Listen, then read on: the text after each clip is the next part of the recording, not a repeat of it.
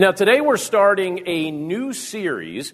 We finished up the book of 1 Thessalonians last week. And as I mentioned many months ago, actually at the start of this year, once we finished up 1 Thessalonians, we were going to jump right into 2 Thessalonians because the book of 2 Thessalonians wasn't written that long after the book of 1 Thessalonians. In fact, it was written just a few months after the book of 1 Thessalonians. And when the Apostle Paul was writing this book to the church at Thessalonica, and I'll give you some additional details about this in just a moment, the Apostle Paul wanted to help the church at Thessalonica to understand the victory that Christ secures for us, and also some of the things that he's got in store for us on the historical timetable. So we'll be talking about those things, but if you would, take your Bibles and turn with me to 2 Thessalonians 1, and as we start off this series together, we're only going to be looking at the first 4 verses today. So it's really a very short section, but what I want us to notice as we look at this is the concept of spiritual maturity and the metric that we're given here that actually gives us 3 ways that we could test our spiritual maturity. And I'll show you what I mean by that in just a minute. So we're in 2 Thessalonians chapter 1. I'm going to begin with verse 1. And I'm just going to read down to verse 4. This is what it states. Paul, Silvanus, and Timothy, to the church of the Thessalonians, in God our Father and the Lord Jesus Christ, grace to you and peace from God our Father and the Lord Jesus Christ. We ought always to give thanks to God for you, brothers, as is right, because your faith is growing abundantly. And the love of every one of you for one another is increasing. Therefore, we ourselves boast about you in the churches of God for your steadfastness and faith in all your persecutions and in the afflictions that you are enduring. Let's pray. Lord, thank you so much for the privilege that it is to be able to look at your word together this morning. And Lord, as we do so, we pray that you would speak to our hearts and that you would help us to understand what your word is revealing to us. We pray that you'd help us to grow in our walk with you. We pray that our minds and our hearts would be open to the teaching of your word. And we pray that by your grace that we would grow and that we would mature as your followers. Lord, we're grateful for the privilege that it is to know you through your Son. And we're grateful for the admonitions that we're given in a portion of Scripture like this. So we commit this time to you now. We thank you for the blessing that it is to be able to look at your word together, and we pray this all in Jesus' name. Amen. So let me give you a little background, a little bit of a recap of what was taking place as this content was being communicated. In the book of 1 Thessalonians, which we just finished looking at last week, you have the Apostle Paul expressing great joy for the ways in which he could see the church at Thessalonica growing. They were absolutely growing. They were progressing in faith. That's a theme that you actually see all throughout the course of that letter. And Paul had been concerned about this because his ability to remain with them due to persecution was limited. And he was concerned that was going to have a negative impact on their spiritual growth because he wasn't able to spend very much time with them, counseling them, discipling them, training them. He planted the church, but then very soon after had to go. He had to leave town because of the threat of death. But when word of their continual progress reached his ears, he was very curious about how they were doing, and when word of their progress reached his ears, Paul was overjoyed. And so he wrote that first letter to them. And he did that to encourage the church. He also wanted to give them additional instruction so that they would know some additional things that maybe they were not yet aware of. Now, sometime after that first letter was delivered to them, I don't know if it was soon after. It had to be soon after because 2 Thessalonians was written just a few months later. But I don't know if it was immediately after receiving that first letter or, just a little bit after. I don't know exactly what took place, but the church started behaving strangely. They started behaving in a way that was puzzling and a bit confusing. And it appears that there were some people in the church at Thessalonica that were misinterpreting some of the teaching that they had received specifically about the future return of Christ. They were puzzled about these things. They were confused about these things.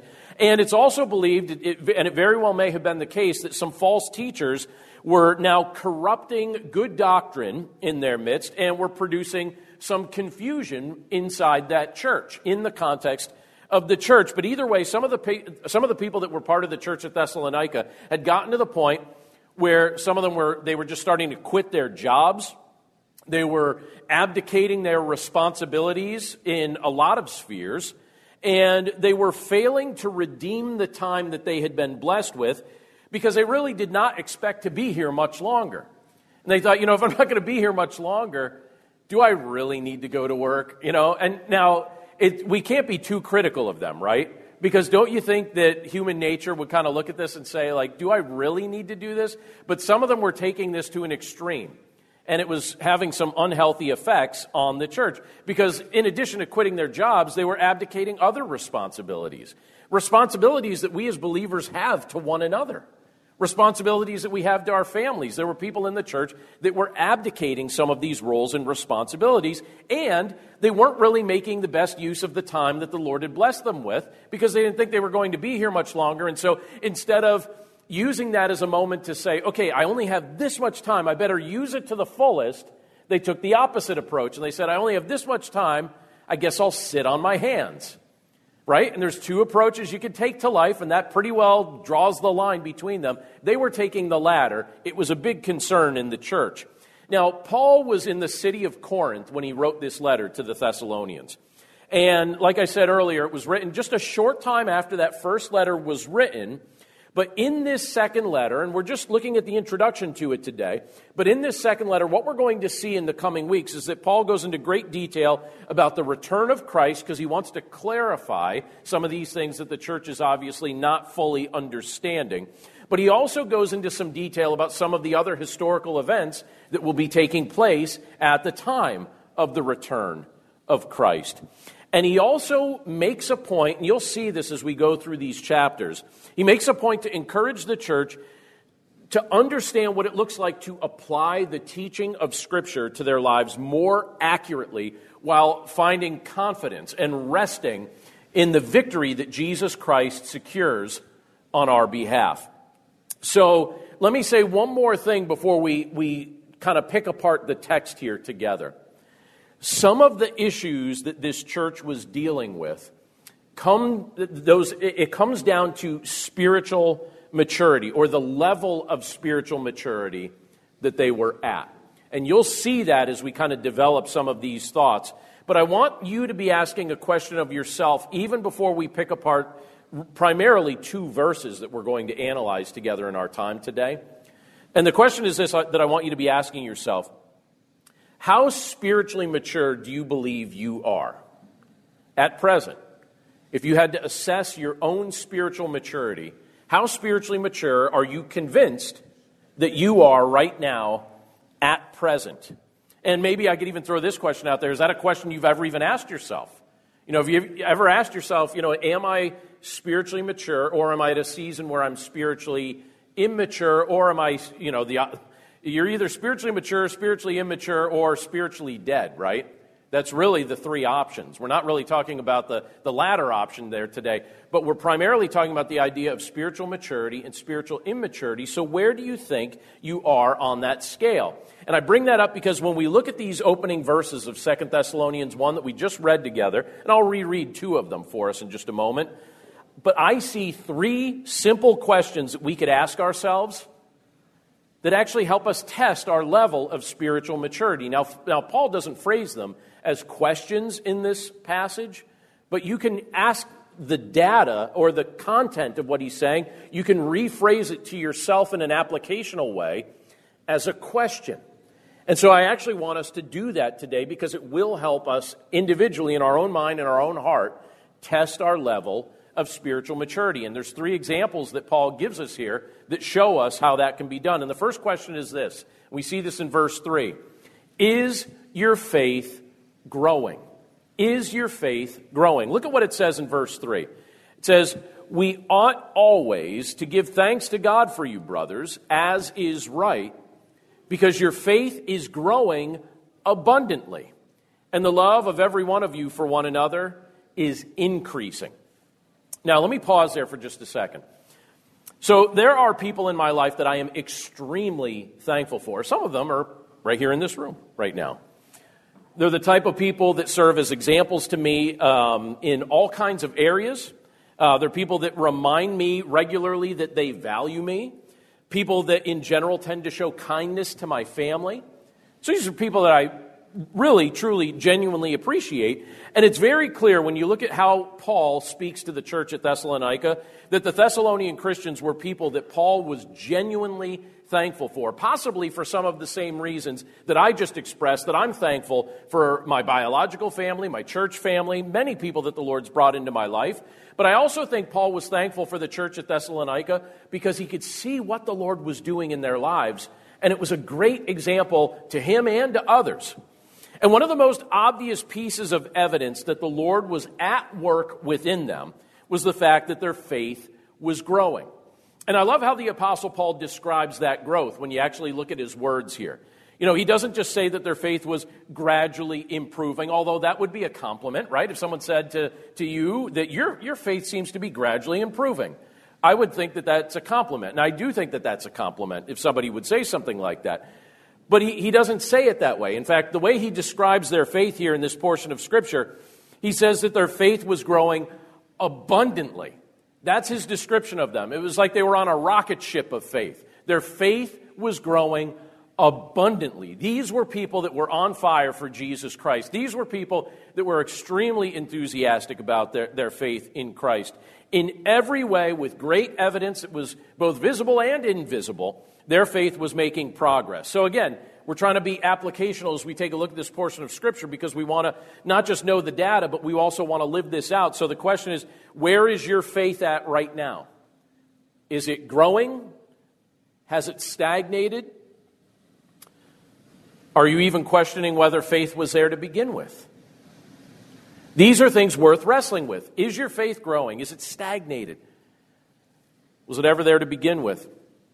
I recently received 2 notes of, it was actually kind of sad news, not trying to be a downer, but I received just kind of 2 elements of sad news. One was about somebody that was a college student who about 10 years ago used to volunteer here in the church with several ministries. And I was informed this week that she's not really walking with the Lord at this point. And so I'm saying that just anonymously. You'd never be able to figure it out from what I'm saying. But I would say that so that you would pray for someone that maybe you don't even know, who about 10 years ago was part of our church fellowship and right now seems to be in a very bad spot in regard to her faith. I was also talking to a friend of mine this week, and she asked for prayer for her husband. And I said, yeah, I'd be happy to pray for your husband. And I asked her, I said, where's his walk with the Lord right now? And this is how she described it. She said it's non-existent. Non-existent was her description. His walk with the Lord is non-existent. Now, I bring those examples up because those were 2 things that were brought to my attention during the course of this past week. But when you look at what Scripture tells us about the work that Christ is trying to do in your life and my life, his desire for us once he saves us is that we won't revert back to a worldly mindset or the life of sin that we were once tied to. You know, I was once tied to those things. I was very much, my mind, my heart was all wrapped up in that stuff. And you could probably think back to a season of your life where you were feeling and experiencing the same type of things. But when Christ saves us, he doesn't want us to go back to that. And it can be tempting at times to go back to that. But he pulled us out of it. He wants us to progress. He wants us, first of all, he set us free from those chains. So he doesn't want us tethered to those things any longer. And he's presently empowering us to walk in the freedom that he secured for us when he atoned for our sin on the cross. And I want to show you 2 portions of Scripture that make reference of that. The first is in Galatians chapter 5, verse 1. It says this, "For freedom Christ has set us free. Stand firm, therefore, and do not submit again to a yoke of slavery." Now, I was thinking, as I selected that Scripture to show to us today, thought I think I refer to this scripture a lot, just in my own personal study, my own personal devotions, but also in my preaching. I've never done a statistic or like a study to go back and see how many times I've made reference to this.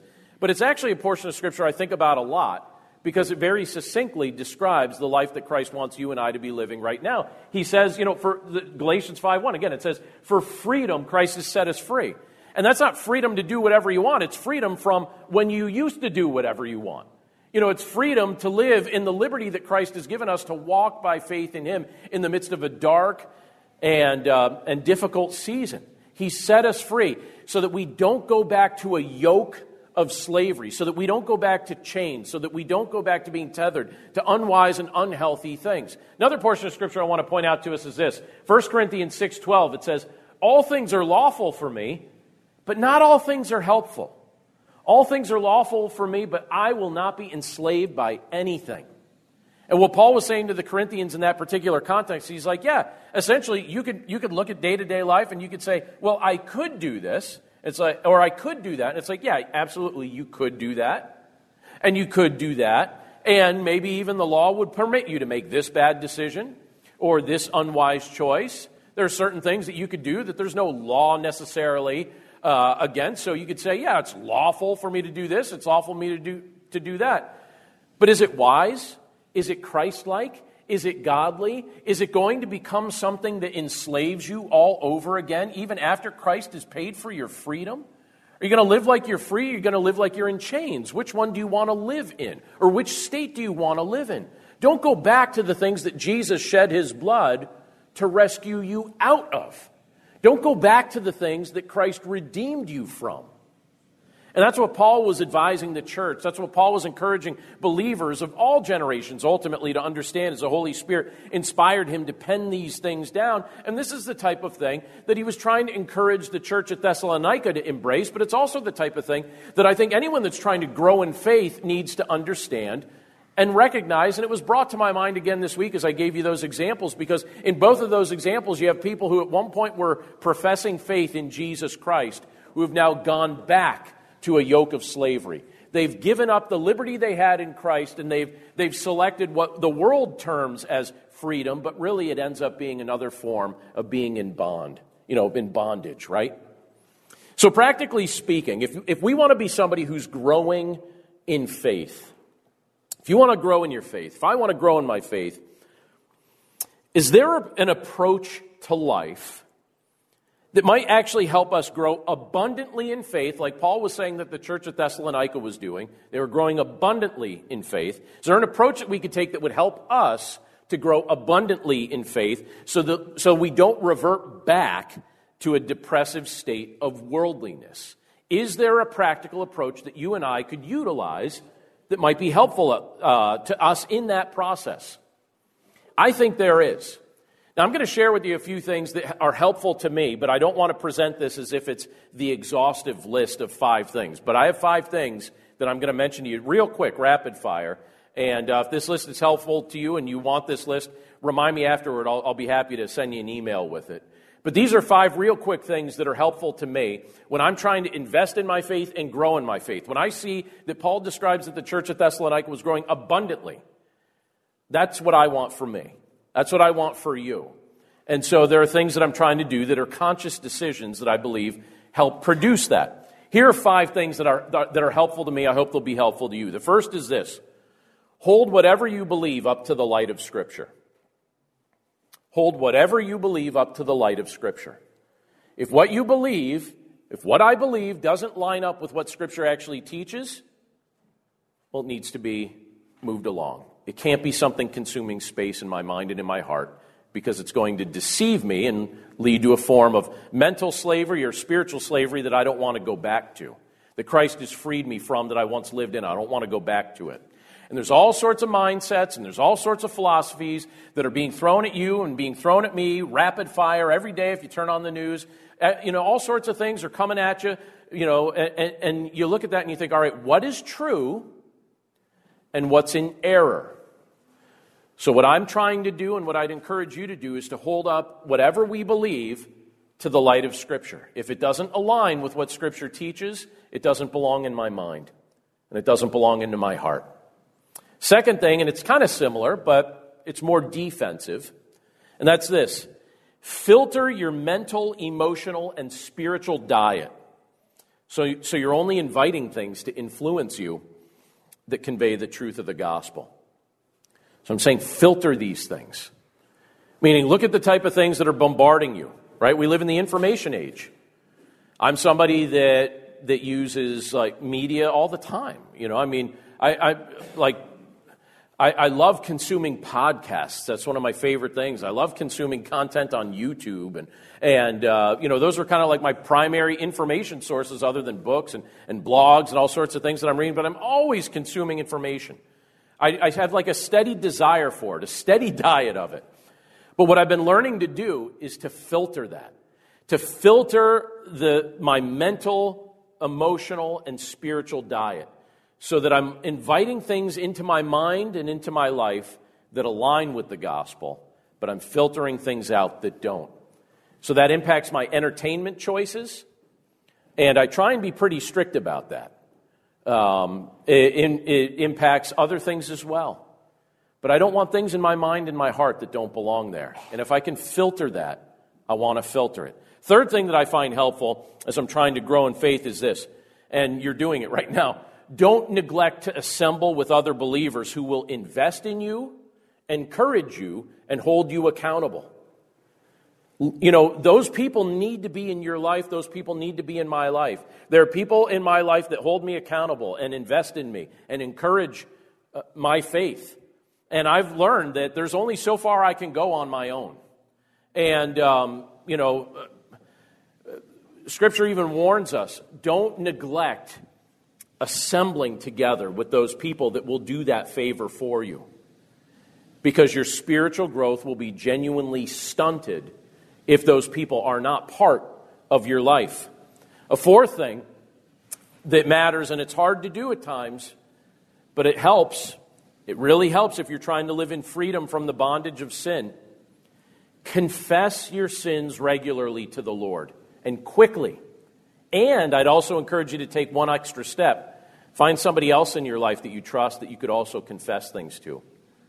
It might be a short list of people you would feel comfortable doing that with, but it's nice when you have that. People that keep your confession in a lockbox. They're not going to confess your confession all around. But I'll tell you what, one of the things that I find extremely helpful is just recognizing the Lord knows what's going on in my mind and in my life. He sees all things, internal and external. I can't hide anything from Him, so I might as well just admit if I'm going in a direction that's unhealthy. And you know what ends up happening if you admit those things? If you admit that, it steals the allure of them. If you just admit it, it's very hard to hide from the conviction that you begin to feel when you find yourself immediately confessing it over to the Lord. The Lord kind of takes that desire that you had to go in a direction that was unhealthy. He takes it away so that you can walk in the liberty and in the freedom that He has, that He's offered to us. And the fifth is this. We talked about this last week. Pray without ceasing. Just be in a constant state of communion with the Lord and communication with the Lord. Pray without ceasing. That's my go-to list right now. And obviously there are things that could be added to this, but these are some things that help me grow in my faith. So if that's helpful to you, I offer that as a suggestion, knowing that there are more things that we could also emphasize. But those are some things that the Lord brings to my mind regularly. And so the first test question, really, you didn't know you're going to be tested today in church, but it's a quiz, all right? It's a quiz, all right? But the first quiz question, if you're trying to grow in spiritual maturity, ask yourself, is your faith growing? So Paul, again, he says of the church at Thessalonica, their faith was growing abundantly. Second question is this. Is your love for others increasing? Is your love for others increasing? I'm going to reread verse 3 because this was also found in verse 3. But this is what it says in verse 3. We ought always to give thanks to God for you, brothers, as is right, because your faith is growing abundantly. And the love of every one of you for one another is increasing. That's what he says here at the end of verse 3. The love for he says, and the love of every one of you for one another is increasing. So is your love for others increasing? I was involved in a group discussion specifically related to prayer this past week. And the people that were participating in the discussion were invited to ask this or to answer this question. And the question was this: what prompts you to pray? What's your trigger? Like what prompts you to pray? What makes you think, I need to pray right now? What prompts you to pray? And so, as we were discussing different things were suggested, but one of the participants suggested the word, he just said people. He said, people prompt me to pray. And then I asked him to elaborate on that. When he elaborated, he said, because he finds people challenging to deal with. Now, I know none of us can relate with what he was saying, so I'm just using his example. I know you've probably never dealt with challenging people in your own life, neighborhood, family, whatever. By the way, my father is up here visiting today, and he would tell you, I never once challenged his authority as a teenager. Please don't laugh. This is being recorded, Father. But people can be challenging, right? And this is what this man said in that prayer time. He said, people just in general prompt me to pray because he said he finds people challenging to deal with. And then he also said, and people often break his heart. And he gave some examples of people that had broken his heart. And so he said, I got to be honest with you. I frequently feel prompted to pray for others after I'm interacting with them. After I'm interacting with them, that's one of my prayer prompts, he said. And I thought that was interesting. But isn't it interesting to consider that in this life, other people tend to be one of our greatest sources of joy and also one of our greatest sources of pain. People tend to be one of our greatest sources of joy and at the same time one of the greatest sources of pain. And you could be still talking about the same people. It can be the same exact people. In a very real way, it is risky to interact with others. And I'm sure we've all been tempted to avoid others from time to time because maybe we're fearful of the pain that they might cause us. But if we avoid them for too long, we start to realize that there could be even more pain in prolonged isolation. And the Christian life is not a solitary life. Our union with Christ also unites us as one body with other Christians. We're all united together as one body. And Christ has shown his body great love. And he reveals in his word that one of the most powerful ways that people will come to know that we are his followers is if we genuinely love one another. It actually comes up all throughout Scripture. You see that admonition to genuinely love one another. It's phrased in multiple different ways. You see Paul referencing this here in regard to the church at Thessalonica. But you also see words that Jesus said. Let me give you an example from John chapter 13. In John 13, it says this: by this, all people will know that you are my disciples if you have love for one another. If you have love for one another. By this, Jesus said, all people will know you're my disciples. If you have love for one another. So you have Paul, when he looks at the church at Thessalonica here, he looks at them and he compliments them because their love for one another was increasing.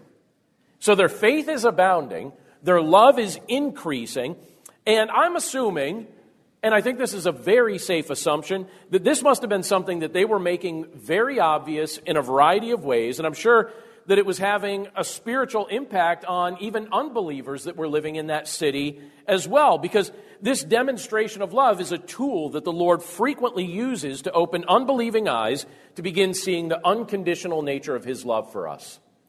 When he sees you and I operating with unconditional love for one another, and people know that we all test each other, right? People, we can love them, but we could also be hurt by them. It's a risk to interact. But when you can overcome some of those fears or overcome some of those offenses and still show love, that shows that there is something very radically different that's taken place within you, because the natural response is retaliation when people hurt you. But when you can express something that's genuine love, even to someone who may have hurt you, as a powerful testimony to this world that you follow Jesus Christ and he's done a radical form of transformation in your life. This is a tool that the Lord frequently uses to open up the eyes of those who as of yet don't believe. And the love Paul was praising the Thessalonians for showing, it wasn't just a warm affection between friends. It was more than that. It was the joyful and sacrificial giving of oneself for the benefit of others. Joyfully and sacrificially giving themselves for the benefit of others. Believers were meeting each other's needs. They were protecting one another from forms of persecution, and they were dealing with legit forms of persecution in that context. And they were welcoming one another into each other's lives. They were doing all of these things for each other, and Paul described their love as something that was increasing.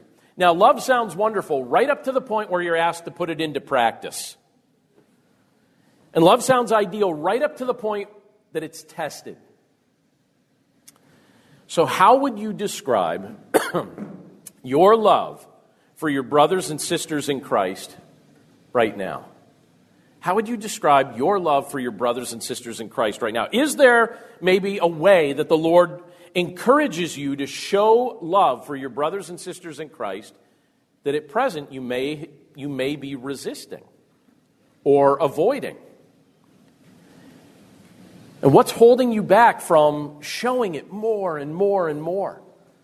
And so the test question, the second one that I'm phrasing it as a question, I think it's useful to phrase it as a question, is your love for others increasing? You know, if we want to grow spiritually mature, that's something that should be seen in our lives. Our love for one another should be increasing. Third question, and the final question I'll ask today is this. Is your steadfastness continuing? Is your steadfastness continuing? Look at verse 4. There it says this, "Therefore we ourselves boast about you in the churches of God for your steadfastness and faith in all your persecutions and in the afflictions that you are enduring." It's a beautiful statement. Very quick sentence, but it's a beautiful sentence. Their steadfastness was continuing. Is our steadfastness continuing? You know, since becoming a Christian, and I'll even say this, particularly since becoming a pastor, I always wondered if there was going to be a day, or maybe even when there was going to be a day, when I would see the church experiencing overt forms of persecution in our own country. I always wondered if and when I would see a day where that sort of thing was happening. Now, there's certainly been examples of that during the course of my lifetime that I've seen in other places in the world, and it's tragic. And we pray for believers who are dealing with persecution. But I have to tell you, in recent days, very recent days, over the past month, in fact, I've been watching the selective treatment and the overt threats that churches in certain areas of our country and certain corners of our country have been receiving. And it's not pretty. I read about a church building that just a few weeks ago, maybe you saw this too, it was burnt down. It was straight up burnt down. Because people didn't want the church gathering together, so they burnt the church down. And I was like, oh, that's lovely. That solves things, right? I read about believers being threatened with arrest for having even a small gathering. And for, I won't go into all the details, but, people gathering together and people banging on the doors and threatening them with arrest. I read about a church that they had gathered together. This one actually cracked me up a little bit. I snickered at this, all right? So forgive me if this seems vindictive. I don't really care if it does, but please forgive me if it does.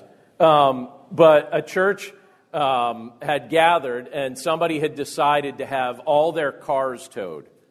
But the church found out that this was about to happen, so they parked in a different place. And so the towing company actually towed all the cars from the neighborhood of people that weren't even part of the church. And then the church finished their meeting and came out and discovered the street was cleared. And all the neighbors were upset because the city had come and towed all their cars and not the church's cars. I just got a kick out of that. So, by the way, since we've been meeting, all your cars were towed. I know that's awkward, but we have sloppy joes for lunch. I even heard a couple stories. Now, thankfully, they were released, but I heard a couple stories of pastors being arrested in our country over the past month. And I thought, wow, I always wondered when I'd see that. This year, there it was. And if I'm honest, I actually think that that's only a taste of what's to come.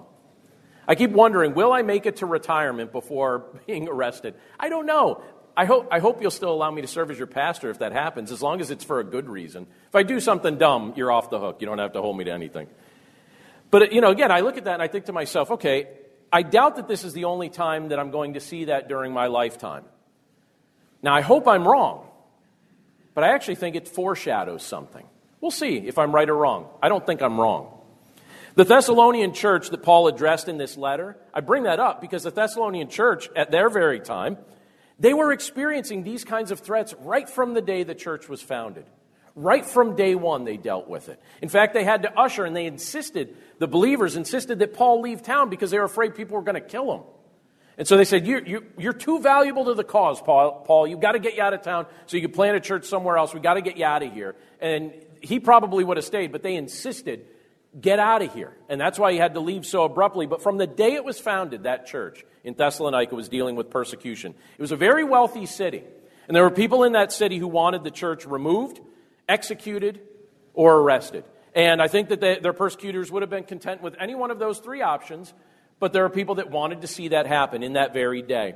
But a very interesting thing happens to the church when it's persecuted. And I want you to think about this for just a second.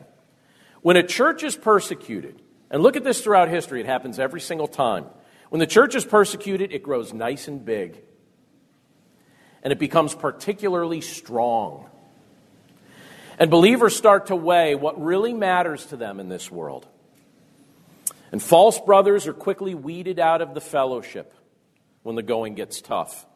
And again, there's historical examples of this happening all throughout the course of the world, and there are present-day examples of this phenomenon happening in all places around the world that we could look at and learn from as well. Persecution is terrible, but I'll tell you what, the Lord delights in taking what men mean for evil and flipping it around on its head and using it for good. And he does it all the time. And he's done it historically, and he does it in our very day as well. And it should be noted that the Thessalonians were steadfast in the midst of their persecution. So steadfast, in fact, that Paul began boasting about them to other churches. Now, he doesn't tend to make a habit of doing that. But of this church, he bragged about them. He boasted about them. You know, the way like a parent brags about your kid's good grades or their sports achievements or the fact that they got their first full-time job or the fact that anything good happens in your child's life. He was a spiritual father to them, and he just looked at them and he's like, I got to brag about my kids here. I got to brag about them. And he bragged about this church. And he just talked about how they just continued to grow. And they were so steadfast in their walk with the Lord. In their afflictions, Paul was emphasizing the fact that they turned to Jesus, that they trusted Jesus to see them through. In their moments of persecution, they remembered that this was only for a season. And I hope you'll remember that if you ever endure any form of persecution, whether it be mild or severe. Remind yourself of the fact it's only for a season. This isn't something that's long-lasting. Just for a season, just for a blip. And a glorious future in the presence of Christ awaits all who truly believe in Christ. Trials and tests show what a person is really made out of. So don't despise your times of testing. Don't despise your times of trial, because the Lord will use those things to bolster the depth of your faith, and He'll use those things to put your faith on display for others to see and learn from and be inspired by. I believe that in His power, He'll make you steadfast in your walk with Him. He'll empower you also not to adopt this world's way of thinking as your own. And I also think He'll empower His church to be built. That He'll build His church one person at a time, no matter the opposition that comes against His people. I love what Jesus tells us in Matthew chapter 16. Take this to heart today. In Matthew chapter 16, verse 18, it says this. Jesus said, I will build my church, and the gates of hell shall not prevail against it. Jesus said that in a conversation with Peter. He said, I will build my church, and the gates of hell shall not prevail against it. Isn't that a beautiful statement that Christ makes that we can glean from and be blessed by? So let me say this as we finish up this morning. As Paul opens this second letter to the Thessalonians, and again, we only looked at just a few short verses today. There's a lot more content in this book that we're going to get to in coming weeks. But even just as he opens this up, don't you see kind of just the richness of what he's trying to point our hearts toward as the Holy Spirit inspired him to pen these things down? I really appreciate the words he speaks here. I find them challenging when we don't glaze over them. When we look at them and think about what does it look like to actually apply these things to our lives. He's giving us a metric that we can use in very practical ways to test the depth of our spiritual maturity, to test whether we're still at a season of immaturity or whether we're growing to maturity. Is our faith growing? Is our love for others increasing? Is our steadfastness in all circumstances continuing? By the grace of Jesus, I hope that it is. Let's pray together. Lord, thank you so much for the privilege that it is to be able to look at your word together this morning. And Lord, as we do so mindful of the fact that you are wonderful to us. You are kind to us. You're good to us. You desire that we experience the freedom that you have secured for us. And so, Lord, we pray that by your grace that we would walk in the freedom that you've given to us, that we wouldn't go back to the bonds of the slavery of sin that we once embraced. We don't want to do that.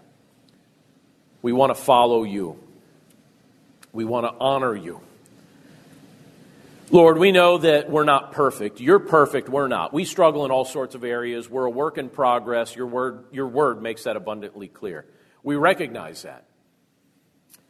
But Lord, we're grateful for the fact that you're patient with us and you give us what we need to grow and you give us time to grow.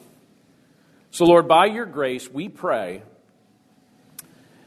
that we would grow in spiritual maturity, that we wouldn't falter in infancy, that we wouldn't be people who claim to have known you for years, but yet have made no meaningful progress in our faith. Lord, we want to have the type of things that are ample descriptions of the Thessalonians be able to be used as descriptors and descriptions of us as well. So, Lord, by the power of your Holy Spirit, we pray that you would accomplish that work in our hearts and in our lives, and that we would testify to our genuine love for you as we love one another for your glory. Thank you, Father, for reminding us of these things today as we've looked at this portion of your word. And thank you in advance for the things that you'll continue to teach us as we spend time in the coming weeks studying this small book from your word. Help us to apply these truths to our lives, we pray. And we ask this all in Jesus' name. Amen.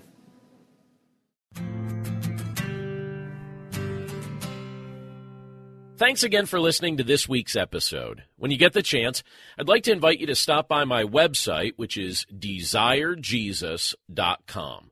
And when you're there, be sure to sign up for our email list and take advantage of the free books and free resources that we have there to help you grow in your walk with Christ. And if you feel led to help support this podcast and our other online ministry efforts, please click the link in this episode's description to give a gift. And don't forget to leave the podcast a rating or review via your favorite podcast player. I hope you have a great week, and I'm looking forward to getting together again right here next Monday. Take care.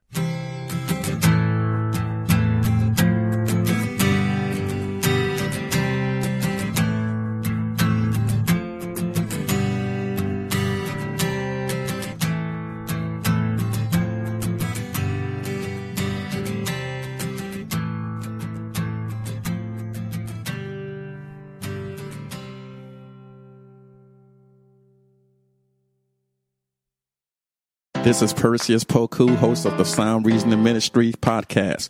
Learn how to share and defend your faith by listening to us weekly. Subscribe at lifeaudio.com.